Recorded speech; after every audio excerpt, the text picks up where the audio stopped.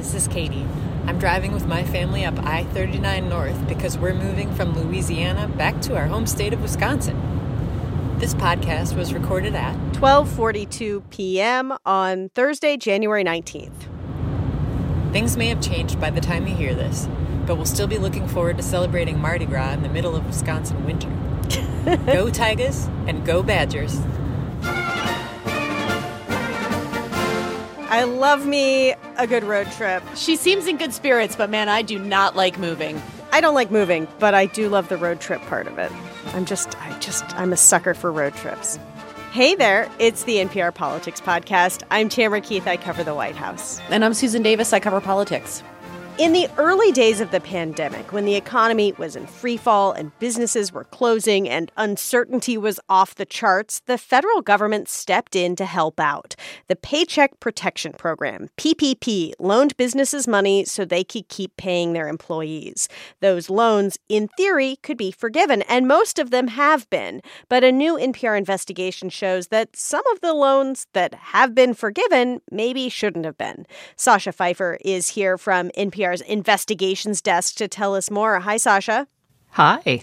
So, Sasha, PPP was created by Congress. The thought was businesses aren't making money. Rather than employees being laid off and then having to apply for unemployment insurance, just send the businesses money to pay their workers, keep the economy afloat.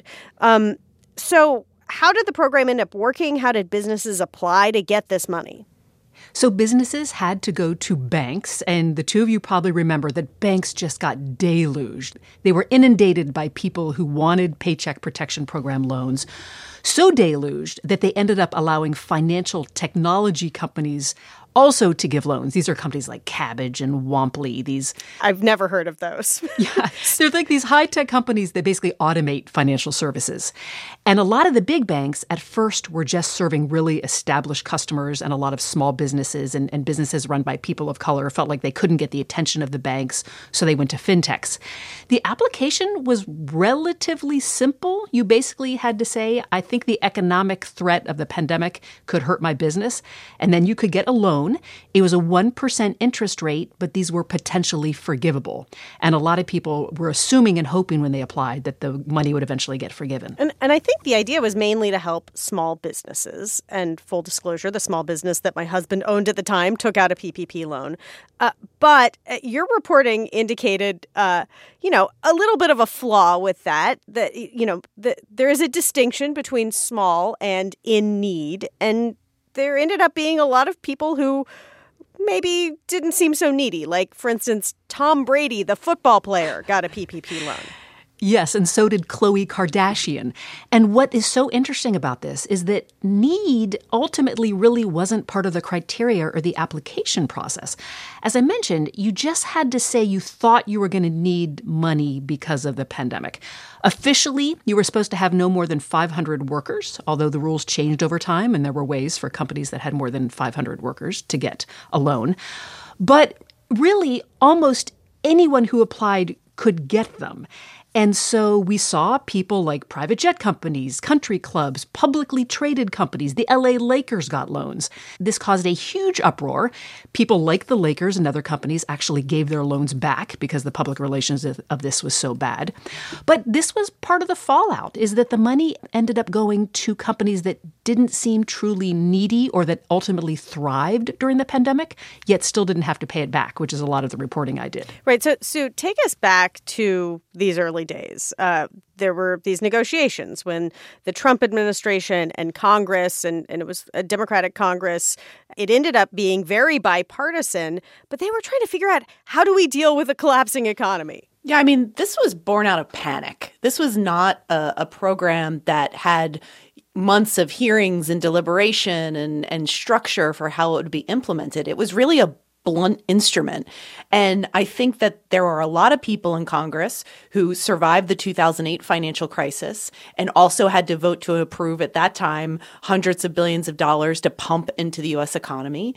And there was just a broad willingness to just throw money at it, that there was not a ton of check and balance put into the system by design.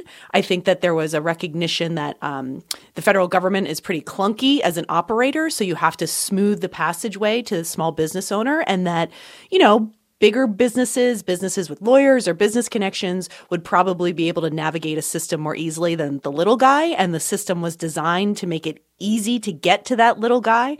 And I would say that I think even with hindsight being 2020 and a lot of the problems that Sasha raised in her reporting, most members of Congress look at this as a very successful government intervention in the economy, that it was a vast amount of money, but that it was necessary. And I think the question that always comes up in these debates is, what would the alternative have looked like? And that is exactly what I heard when I spoke with officials in both the Biden and Trump administrations.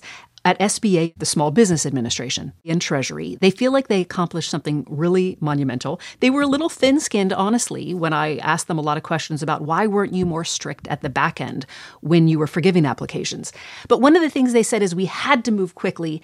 And here is Michael Falkender. He was a senior Treasury official in the Trump administration talking about what might have been if they hadn't acted quickly. Because PPP got up and running, we did not realize the catastrophe that could have taken place had we failed.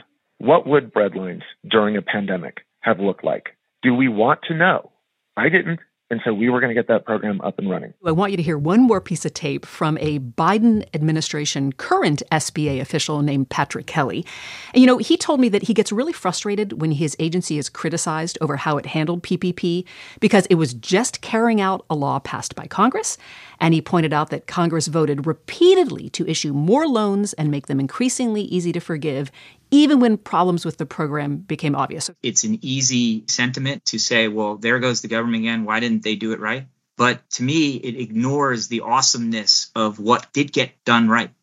I've met many, many, many, many, many more people who are thankful for their PPP loan. Now, I will add, Michael Falkender did say to me that in the end, he felt like this program basically became a small business grant program, which was not its original intention. It was supposed to save jobs. So even he acknowledges that the program changed over time in a way that wasn't true to its original intent. Right. And so in the end, something like $800 billion in PPP loans were given out. We've alluded to this, but, you know, there's this phrase that we use a lot in government, waste, fraud, and abuse. How much of that money that went out the door would fall into that category? There is a group of University of Texas researchers who have calculated that of the roughly 11.4 million loans, 1.4 million of them show signs of fraud, totaling about $64 billion. So $64 billion of about $800 billion could have been fraudulent. There's a separate category of people who really didn't need the money and maybe even profited during the pandemic. They did nothing illegal. They just basically got a free government grant when they were already prosperous. The fraud is a different category. Right. Like the program wasn't actually designed, as you said, based on need.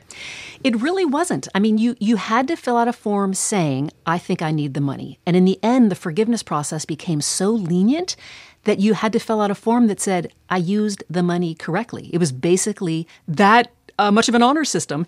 And because the SBA and Congress wanted to make this as easy as possible, they told the banks they could be really kind of lenient in their underwriting, meaning they didn't have to do a great deal of due diligence. They could essentially take people's applications at face value.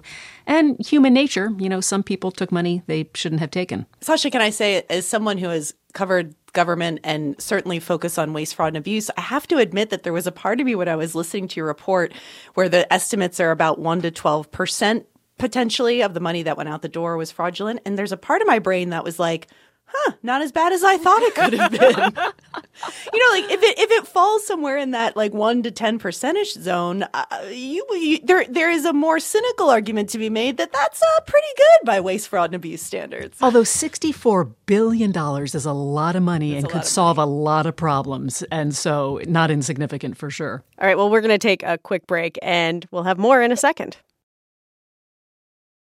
And we're back. And I'm wondering, is there a balance here between what was legal and what was moral? And I guess, like, if everyone's doing it, then is it wrong? I'm so glad you asked that because I spent a lot of time thinking about exactly that. Was there a moral or ethical aspect of this? And I think the answer is yes. However, there is also a very practical, pragmatic aspect, which is the government was essentially giving out free money. And would you be a fool not to take it? You can stand on principle and not, but then you're going to watch your neighbor or your neighbor's business take money and you won't, and then what have you gained? But, I interviewed an art gallery owner on Cape Cod, and he said, I think his words were, what bothers me is people who took the money that didn't need the money. It should have been for people who really needed it. Now, how you define need? I mean, Should we have expected Tom Brady to reach into his own pocket and cover his company, TB12, the sports nutrition company, if they were closed for a while?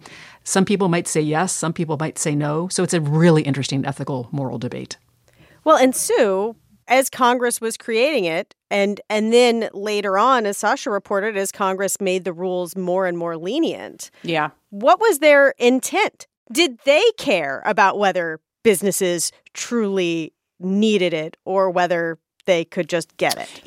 I think the intent from a really pure form was to save the economy. And I think from the bipartisan nature of the initial design of this program, that is a factual statement. I also think that in the loosening of the rules, and this is a dynamic that I thought was interesting about your story too, it's like, yes, the urgency to get it out the door, but could there have been more accountability on the back end? And from a policy perspective, I think that's a really valid question. Like, shouldn't Washington and Congress be more accountable for the money that goes out the door?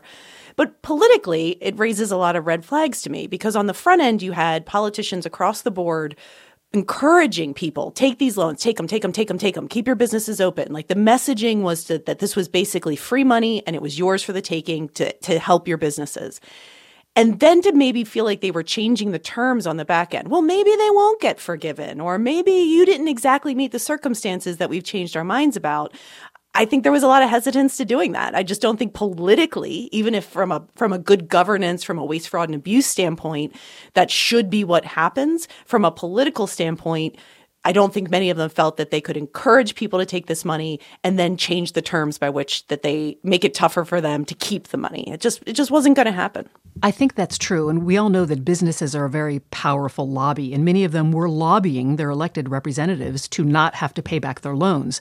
I spent a lot of time listening and reading to congressional hearings on PPP oversight, and there were many members of Congress who were speaking to Treasury officials, like the former Treasury Secretary under Donald Trump, Steven Mnuchin. They wanted to know whether their constituents were likely to have to repay the money. They were hearing from constituents who hoped they wouldn't have to repay the money. People like Senator John Kennedy of Louisiana.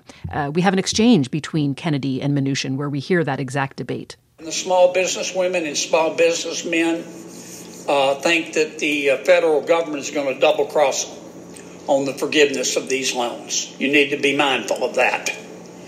In the recent bill, there was an extension from 2 years to 5 to 10 years, but I don't expect businesses are going to need to use that, because I think the majority of this money is going to be forgiven in the next few months, and that's our intent. I'd like to make this as easy as possible.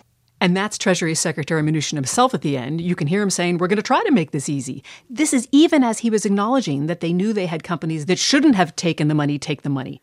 Sasha, one of the things that you had in your report that I think is so critical to understanding the implementation of this, but it might seem kind of boring and technical, is just how bad the infrastructure of the federal government is, that it's operating. The operating systems of the federal government are outdated, they're old, and they weren't equipped to deal with this kind of an influx of a new program. Yes, and I spent a lot of time talking with this very smart, funny, big-thinking MIT economist named David Autor.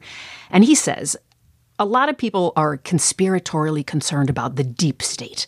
He says we should be concerned about the shallow state, and that is our antiquated, archaic, obsolete government technological systems, just like the recent flight grounding we saw where an FAA system wasn't able to function correctly because it was so old.